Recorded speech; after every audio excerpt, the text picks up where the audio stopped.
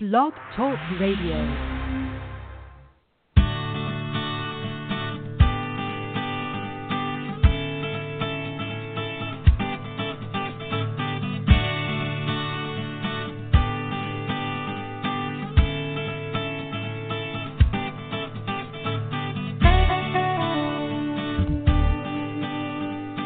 Good morning, everyone. This is Kim Hopkins, standing in for Dr. Ross Green, who is traveling today. It's time for another edition of Parenting Your Challenging Child. We do this radio program the first Tuesday of the month, September to May, at 11 a.m. Eastern Time. We do our best to help you with your behaviorally challenging child, help you figure out what might be going on, and help you figure out some things that are hopefully going to work. Our call-in number is 347-994-2981, and make sure to press 1 so you join our caller queue. I'm joined by B-Team parent leaders, Jennifer and Stella, today. How are you both doing? Good morning. Excellent. Good morning. Good. Glad Happy to hear to it. be here. Oh, good, because I think we've got a busy morning. We've already got 2 callers. So, Awesome. as Dr. Green likes to say, callers take precedence, so we'll start over with our first caller here. Area code 617, you're on with us. Good morning. Good morning. Thank you. Thanks for calling in. How can we be helpful today? You're welcome. So I have I'd like your ideas on techniques for drilling, I guess. So my son is 10, and he is kind of classic ADHD. And, oftentimes I might want to have a Plan B conversation with him about something that happened at school or at his aftercare program. So all of the people who witnessed the situation or witness it on a daily basis aren't able to be in the conversation every time. So I think it's probably ideal for us all to be there, but sometimes that just doesn't happen. So I might say, for example, so I heard from your teacher that that you've been having difficulty working on the open-ended problems. And he might say, oh, I don't actually have any problem with that. And then another example might be, I heard from your teacher that you've been having difficulty sitting still during morning meeting. Well, and then he'll go into this really long story that I can't even follow. Like, person A told me to do this, and then I went and I did that, and then I came back, and then I did this other thing, and then I'm just completely lost. I'm like, I have no idea what's happening. So I have a hard time, like, if he says, oh, I didn't do it, or I don't have that problem, then I don't know where to go. And then if he goes into this giant story that, like, 'cause he can talk forever, then I'm like, well, I just give up because I have no idea what's happening. Yeah. 2 very great questions. Stella Absolutely. or Jennifer, does either one of you want to start, or would you prefer me to start? Yeah, I recall last year having an assignment with a geography teacher. My son, in his first year of high school, was given some sort of worksheet to work on at school, and this worksheet was causing him all sorts of explosions during the day. And when I would have him at home and I would try to drill it down, he would just say, I don't want to talk about it. I don't want to talk about it. So in our own way, this was like what your son was saying. I don't have a problem with that. There's obviously something there, but I couldn't drill past. I don't want to talk about it. And I got to the point where I sat down with my son proactively and said, something's going on with this very specific worksheet at school, and I'm not there, and I can't have your teacher's Plan B. So let's just break this down. What does that worksheet look like? And that's when he started saying things like, oh, the worksheet's not the problem, Mom. And it wasn't until I got my hands on the worksheet itself that I was able to drill down the problem with him without the teachers being there with me. And so I don't know if maybe getting more specific about the open-ended question, if you could actually find out what the assignment is, how it's worded, if that would help drill down a little bit. Because once I saw the worksheet, we were able to figure out that the problem was that the worksheet didn't have any instructions, and my son had no guidance on how to even begin the worksheet. That's what I would recommend, is find out what the open-ended assignment is and work from there, at least for that part of the drilling. Okay. And I would add to that I don't have a problem with that response. It might not be a problem for him, and that would be okay. And that's really the beginning of his perspective. And, so we might not have a concern, but he certainly has a perspective, and he certainly has a perspective about the conflict that might swirl around this unsolved problem. So maybe you could go at it that way, thinking that's the beginning. I've got to start drilling now, so you don't have a problem. Okay, fill me in. What does that mean?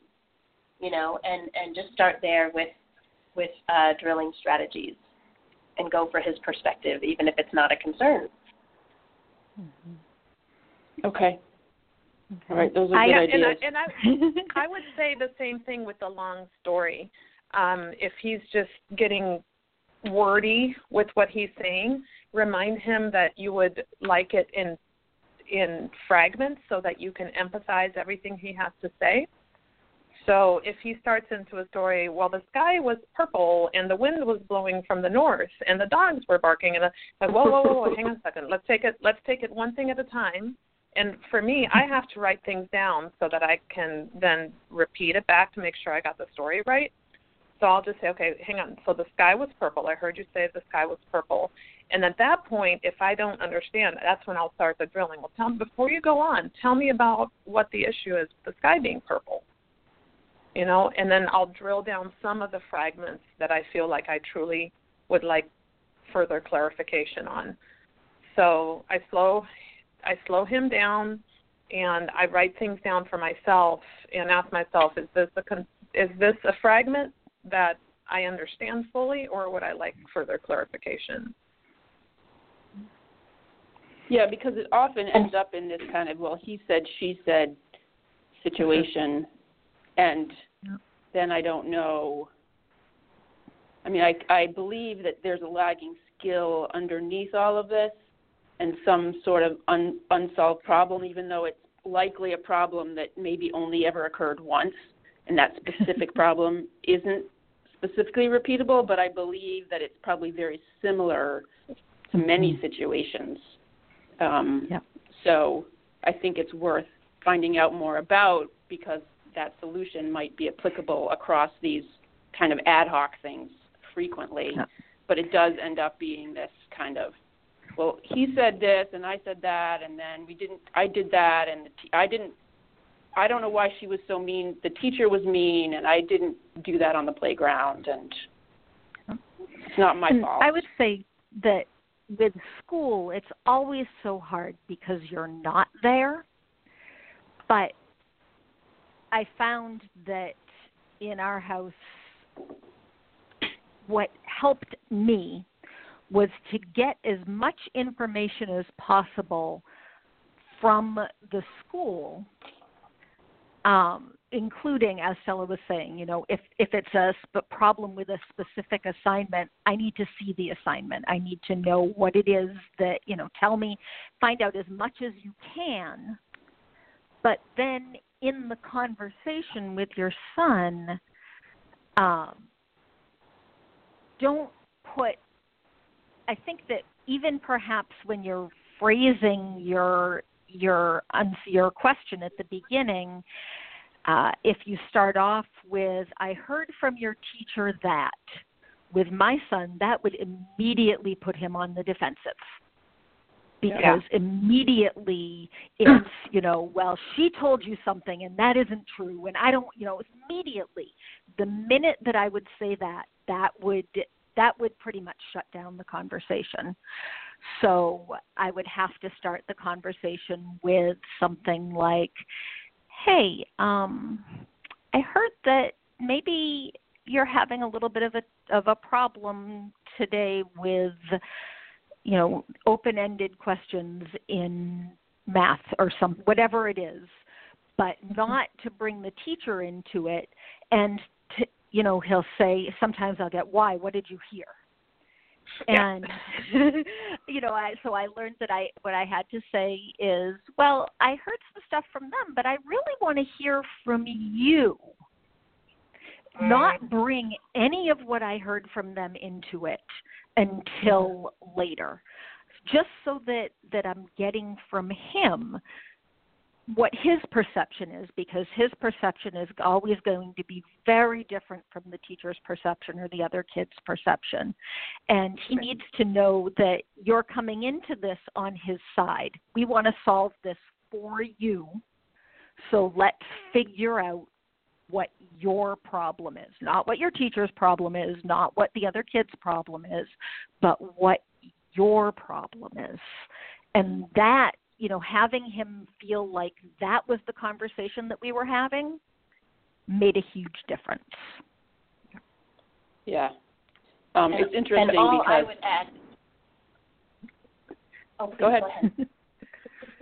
I was just going to say, all I would add is that making sure you're starting with a really specific unsolved problem so that you can always reflect on how is what I'm hearing helping me understand this, and if it's confusing, you can say so, like, how does that relate to, and then repeat the specific unsolved problem, particularly when you're at the disadvantage of not witnessing the unsolved problem, for sure. Right. Yeah. Well, it does. It's very slippery slope, because if my husband's part of this conversation and he's more plan A, and my son goes into this, well, that's not my I didn't do it, and then my husband will go, well, you never take responsibility for anything. It's never your fault. Okay, and then I'm like, oh no, now we're gone. It's like, you have to take responsibility for your actions, and no, you never do anything wrong, do you? And then I'm like, Well, it's interesting that you bring up that dynamic, because we have another caller that we're going to get to, and then if we have time, we were going to talk about this dynamic of co-parenting that seems to be a really hot topic lately on our B team on Facebook, and so maybe, hopefully, you can stick around and listen and join us for that part. All right. I will do that. Thank you very much for your time. Thank you for calling in, and certainly feel free to call us back on a future episode and let us know how things are going. Okay, great. Thank you. Thanks. All right, take care. Bye-bye. Okay. Now we have a caller from area code 906. Good morning. Good morning. Hi, thanks for waiting. And I have kind of a similar type of question here. I thought maybe you could help me with the concept of whining and complaining. I'm sort of early stages here. I've read the books. I've completed the walking tour and the Facebook. I've made some initial attempts at Plan B. I don't think I've quite got it down right yet. And kind of wondering what to do with whining and complaining. I'm sort of going through this whole lens change and thinking, really that is communication. But I find myself tuning it out a lot. And do you address it as it comes up? Even if you're not in a Plan B, is that maybe an opportunity to practice drilling? And maybe you could model what that would look like if it is, or what could you add here? Sure. Bella, Jennifer, you want to tackle it, or do you want me to jump in? Go ahead, one of y'all. Well, I guess, it would depend on what it is that's causing the whining and complaining. Sometimes I think tuning it out is perfectly acceptable. But if, obviously your kid is trying to tell you something there. Right. And I thought maybe I'd just add here, she is on the spectrum, and I think she's really good. She's not really good at processing questions. Okay. So her expressive language skills are much higher than her receptive language skills. Okay. Which is sort of what's making me sort of pausing here, thinking, I really have to accept the communication I'm getting because, yeah. Well, and what you can do is, whatever it is that she's, whining about at the time, if it's, that she doesn't like the options you've given her for a snack or whatever, say, this seems to be bothering you. Tell me about it. Mm-hmm. And just, open that door to share more. Mm-hmm. Yeah. Because the more that you can create that line of communication, the easier your Plan B conversations will go. And as far as the whining and complaining, I know that it can just grate on your last nerve and make you want to stick forks in your eyeballs. But it's moments like that when I'm starting to feel sort of that heat in the back of my neck, and that I start to repeat my mantra. And I don't know if you're on the B team, but I know I've mentioned this in there a whole bunch of times. My mantra with my son is, he's not giving me a hard time. He's having a hard time. Having a hard time. Yeah. And I repeat that to myself. Some days I repeat it from our first interaction to our last interaction all day long. But, it so that I put myself into the right frame of mind, because I know that if I come into a conversation, even if I think I sound like I'm being reasonable, if he hears annoyance in my voice, it just makes it that much worse. So I'll try and limit my words.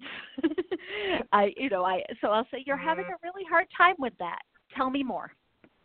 And, less from me, more from him always seems to be the best approach in that moment.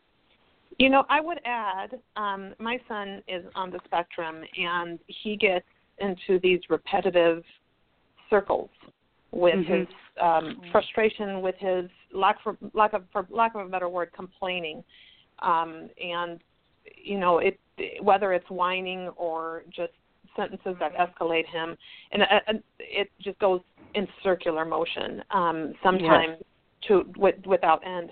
And several years ago, right after we had just started utilizing the model, the CPS model, he at one point said to me during one of these circular kind of Plan B-like attempts on my part early on, he said, Mom, right now, I don't want solutions. I just want you to hear me. I just want empathy. And so that's when we developed this little thing that we now at home call Empathy Corner. We have a sectional couch, and he sits on one side, and I sit on the other. And I established a few little guidelines for Empathy Corner. It's just straight up empathy. There is no solution to be had. It just gives him a chance to dump out, as he calls it, his bucket. And and the guideline is, once you articulate a concern, unless I want to drill it down a little bit further to understand it better, that concern is out of the bucket and we don't go back to it. You need to bring up another concern if there is one. And so sometimes Empathy Corner is literally one or two things that he says, and I straight up emphasize it, and then he says, well, my bucket's empty, so I'm all done. And he walks away and he's a happy camper. Other times it goes on and on and on, and I just offer that because sometimes he just needs to feel heard.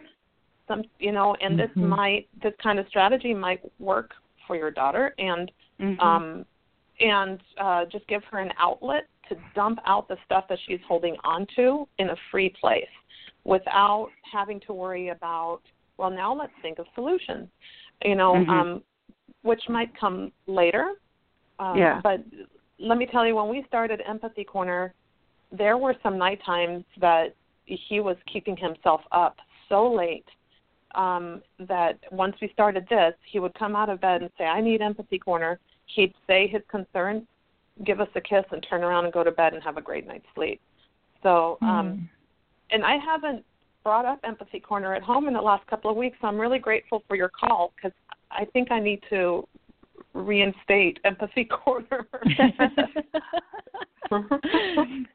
So I'm laughing because we do something similar in my house, but you have a much nicer name for it. We call it complaint time. Oh, okay. Yeah. It's just I need some complaint time, and it's a similar thing. It's I don't want you to try and fix this for me. I don't want you to try and tell me how I can make it better. I just need you to hear me complain. Yeah. And sometimes that is all anybody needs. Well, well, my daughter has a sense of humor, so I think maybe we can sort of employ that a little bit. Kind of come with a fun metaphor or something of what we're trying to do. Yeah. So. Yeah. Giving her. No, go right ahead. Go ahead. No. I just think give her ownership of what this is. What do you want to call it? I have a friend that calls this complaint time. I have a friend that calls it Empathy Corner. Should we call it our own thing? Yeah, I think she'd like that. Okay, cool. And all I would add is that we talk about CPS as being an upstream model and focusing on problems. And when kids are downstream or in the water, that's when they're in their behavior. And whining and complaining, although it's not awful in terms of the spectrum of looking bad and what kids can look like when they go downstream, she is in the water at that point. And so, there is an emergency application to Plan B, and I think that Jennifer talked about that quite a bit as far as trying to figure out, you're having a hard time right now, what's going on, fill me in, knowing that if they're in the water, they're not going to necessarily be able to, she's not going to necessarily be able to have all the words that she might have otherwise to be able to describe what's happening. It's, emergency B is to try to get them back to baseline and out of the water, as opposed to doing all the skills teaching that we hope to happen when you do proactive Plan B. So, I just want to make a plug that your best bet is to collect your observations of those times when she is in the water whining and complaining, what's happening before that, get them down on your output, so that you can get proactive. And if you see that every time you have chicken for dinner, she whines and complains, you can put, when we have something for dinner you don't like on the ALSO, that's difficult for her, and then you can talk about that when it's not dinner time, and get as proactive as possible. So the idea is to prevent the whining and complaining from happening by giving her some strategies to solve some problems. Yeah. And sometimes I find, too, that I will actually say something to him at the time. If he's upset about something and, he'll unload some of that, and then I'll say to him, wow, that sounds like something we really need to work on. How about if, within the next couple of days, we talk about that in more detail? And then he knows that we're going to have the conversation, but he also knows that he doesn't have to have it right now, and sometimes that's really important. Yeah. Sure. Okay. Sure. Yeah, right now I think she's, I've talked to her a little bit about, what this is sort of where I'm trying to get with this, some of these little mini conversations we've been having, and I think she's pretty wary of it. But I'm kind of waiting for that first really good Plan B conversation that actually works towards a solution for us. But okay, well, we have every confidence that you'll get there, and please call back in and let us know how you're doing. Okay, thank you very much.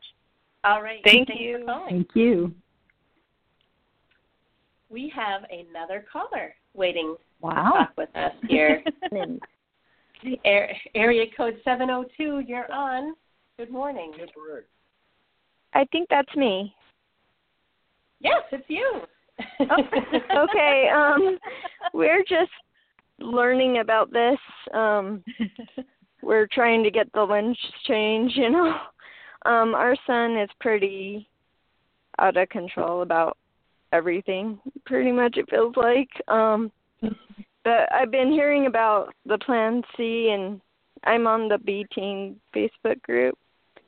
And they were talking about Plan C, and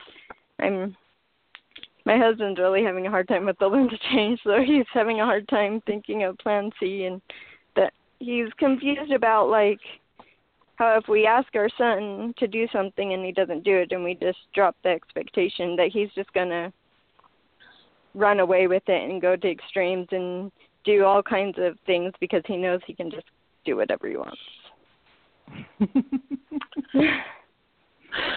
We're chuckling for sure because we've all been there.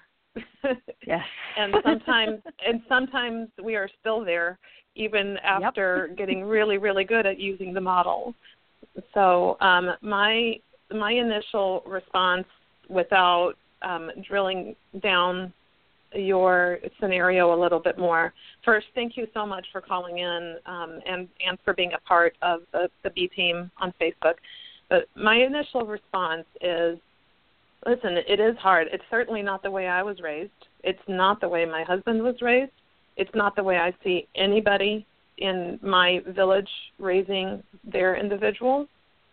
But the realization that I was actually creating a rift in trust between myself and this child, that is my responsibility, by forcing him to doing the things that we expected him to do in the way we expected him to do it. That became the deal breaker for me. And when I found this model, I was able to change my lens by reminding myself the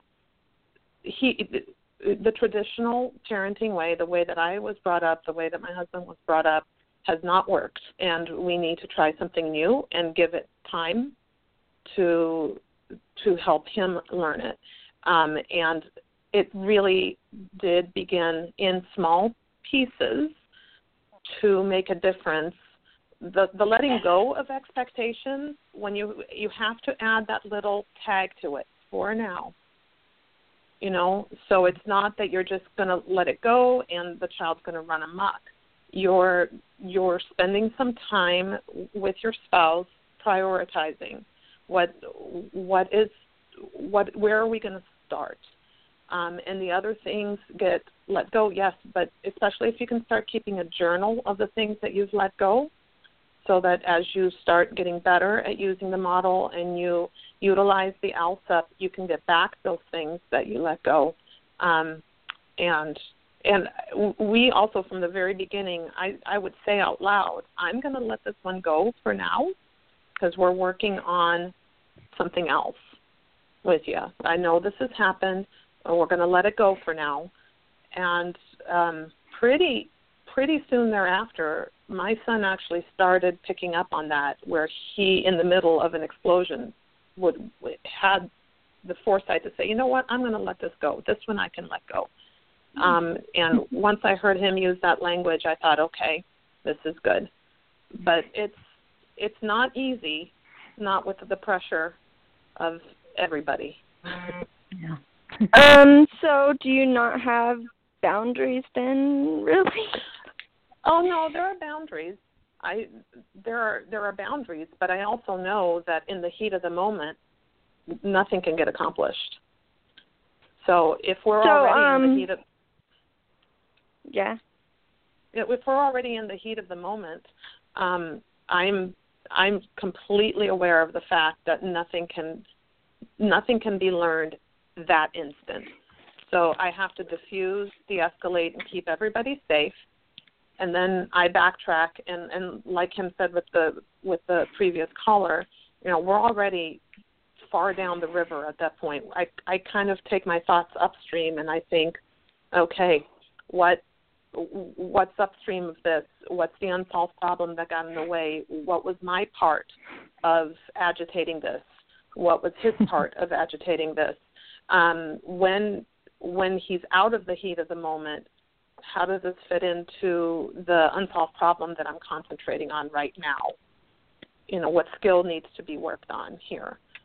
And that's where the analysis kind of begins. And so, like if he's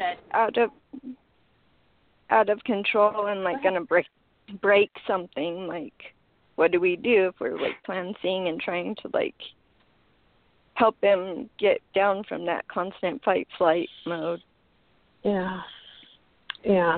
But we can't obviously let him like break our TV, right? Like.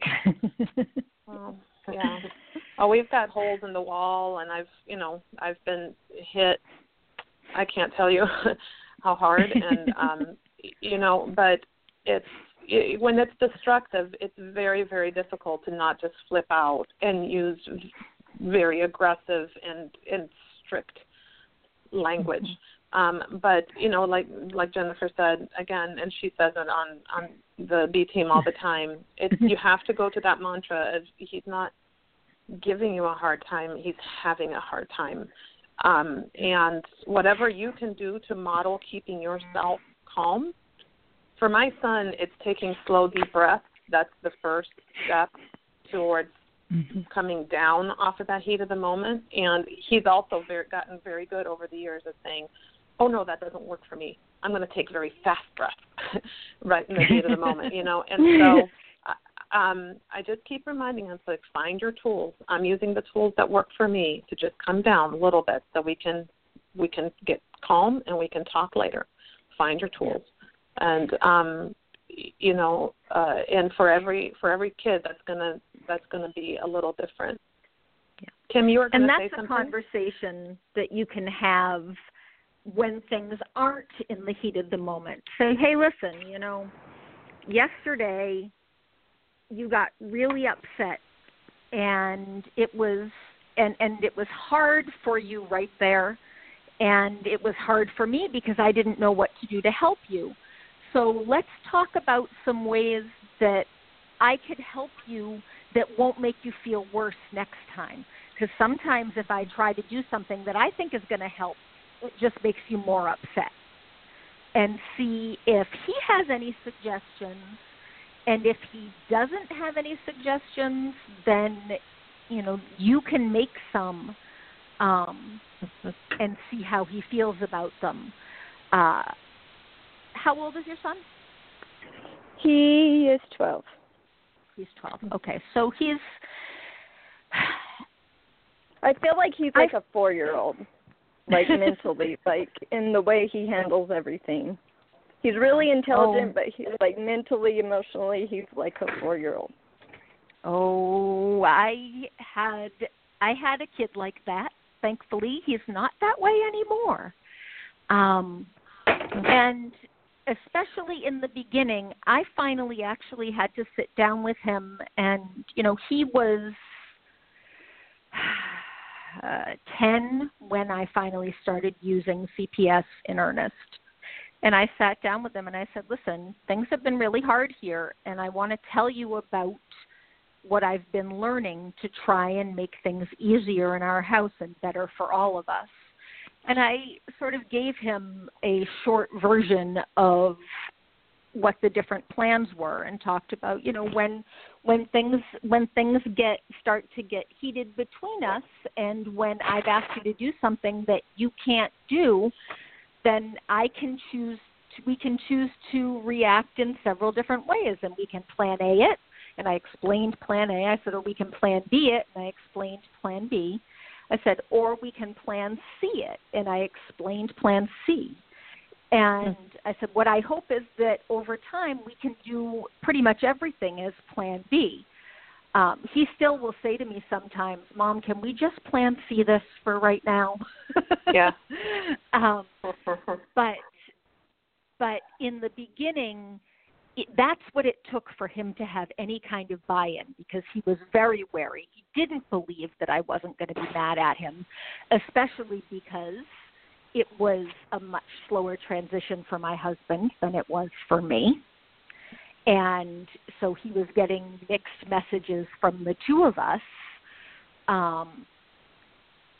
But it took a lot of reminding and a lot of just flat out empathy.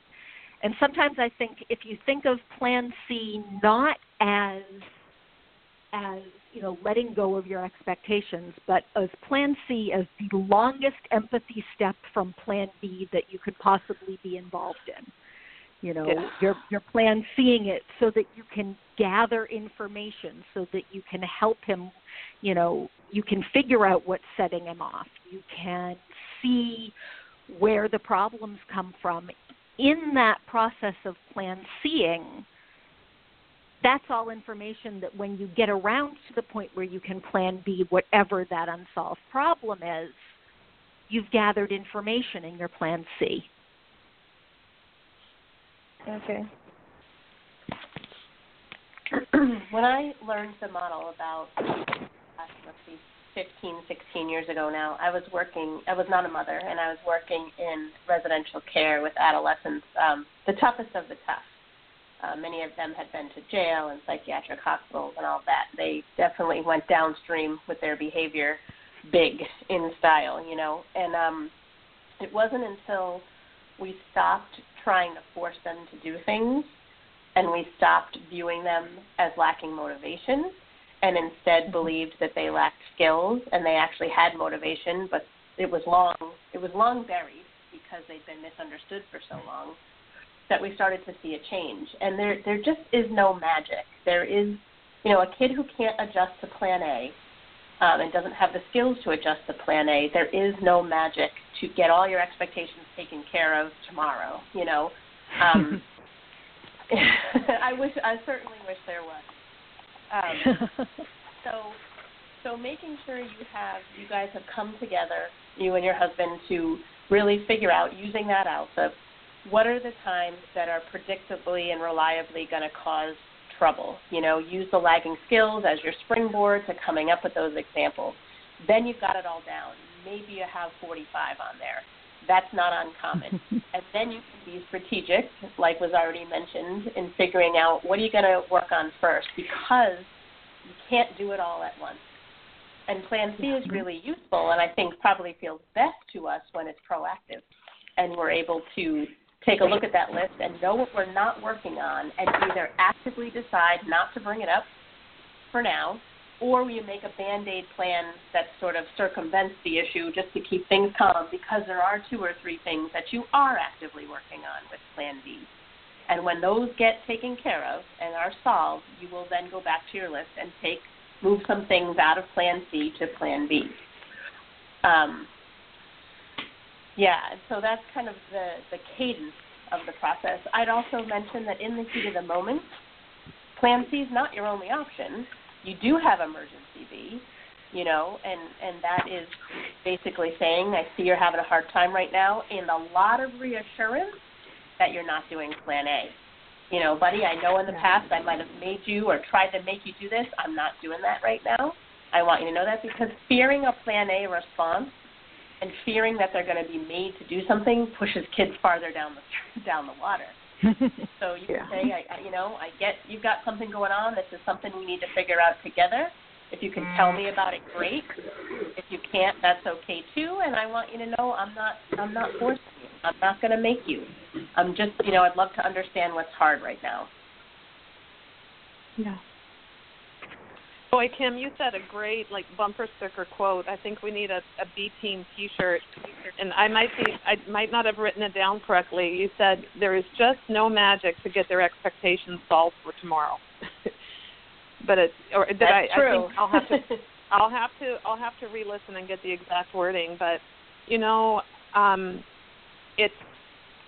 I think sometimes when you start implementing the model, it does feel like a magic pill, and I know I certainly have fallen prey to just blind faith and, it's all fixed. And then all of a sudden, the reminder that, no, these are skills that are going to take longer than one or two conversations or just a couple of tries. And these are kids that are highly aware that they're not matching the expectation of the people around them. And that makes them even more vulnerable and more susceptible and more uncomfortable. So I really stay the course and keep in touch with us through Facebook and here in the program, and do little bits at a time, and find the mantra that works for you and for your spouse. Thank you. Thanks for calling in. Okay. We have a couple minutes left here, and two of our calls, at least today, touched on the topic that I know we were talking about, wanting to have time to discuss, which is, what if your co-parent's not on board with the model or hasn't experienced a lens change yet? What do you do then? I might just kick this conversation off by saying we're pretty repetitive, but we always say go back to the model because your co-parent has concerns too. And so trying to understand what those are. Sometimes it's worried that, the world's not going to do Plan B with our child. What then? And having that discussion that's not what this is about. This is about equipping skills with the kids with skills to handle the Plan A that the world might throw at them, and taking a hard look at, as adults, we actually don't rely on our skills to adjust to Plan A that often. We more often rely on our skills to solve problems, But it could be that that co-parents are worried that their concerns won't get addressed. And so they could have a variety of concerns. So going back to the model to really try to understand what the co-parents' worries are and make sure that they get addressed. What have you guys been seeing on the B team along this thread that we want to get to today? Not just on the B team, in my own living room. There's that too, right? There's that too. Yeah. And I have to say, if I am completely honest, and I know that I've posted a couple of times in the B team, I am a champ at following the CPS model with my son. I 100% suck at using it with grown-ups around me. I lose it. I go completely Plan A on my husband. I went just completely Plan A on the school district. Went last year when things were just falling apart. I strive to apply the model to grown-ups, but once I know that the people around me understand that my son is lacking the skills to be able to handle the expectations thrown his way, I don't get it why the grown-ups don't immediately get that, and I lose pace. So I have a lot of grown-up CPS work to do. That's my confession. Jennifer? Yeah. Well, and I think that I was talking about this with someone the other day about the fact that once your lenses change, once you can look at that kid and see he's not giving me a hard time, he's having a hard time, this kid is struggling, he's misunderstood, he's been forced to do all this stuff that he can't do, he feels lousy about himself, all of those things. It's very, very difficult to go backwards into a place where you don't see that. And I often say you can't Plan A someone into Plan B. That you can't force a lens change on someone else. They have to have that lens change on their own. And there's, just like there's no magic that makes your expectations get met for your kids, there's no magic that suddenly makes the people around you see it. So it can be very, very hard to have empathy for someone who's just not seeing what you see about your child. Yeah.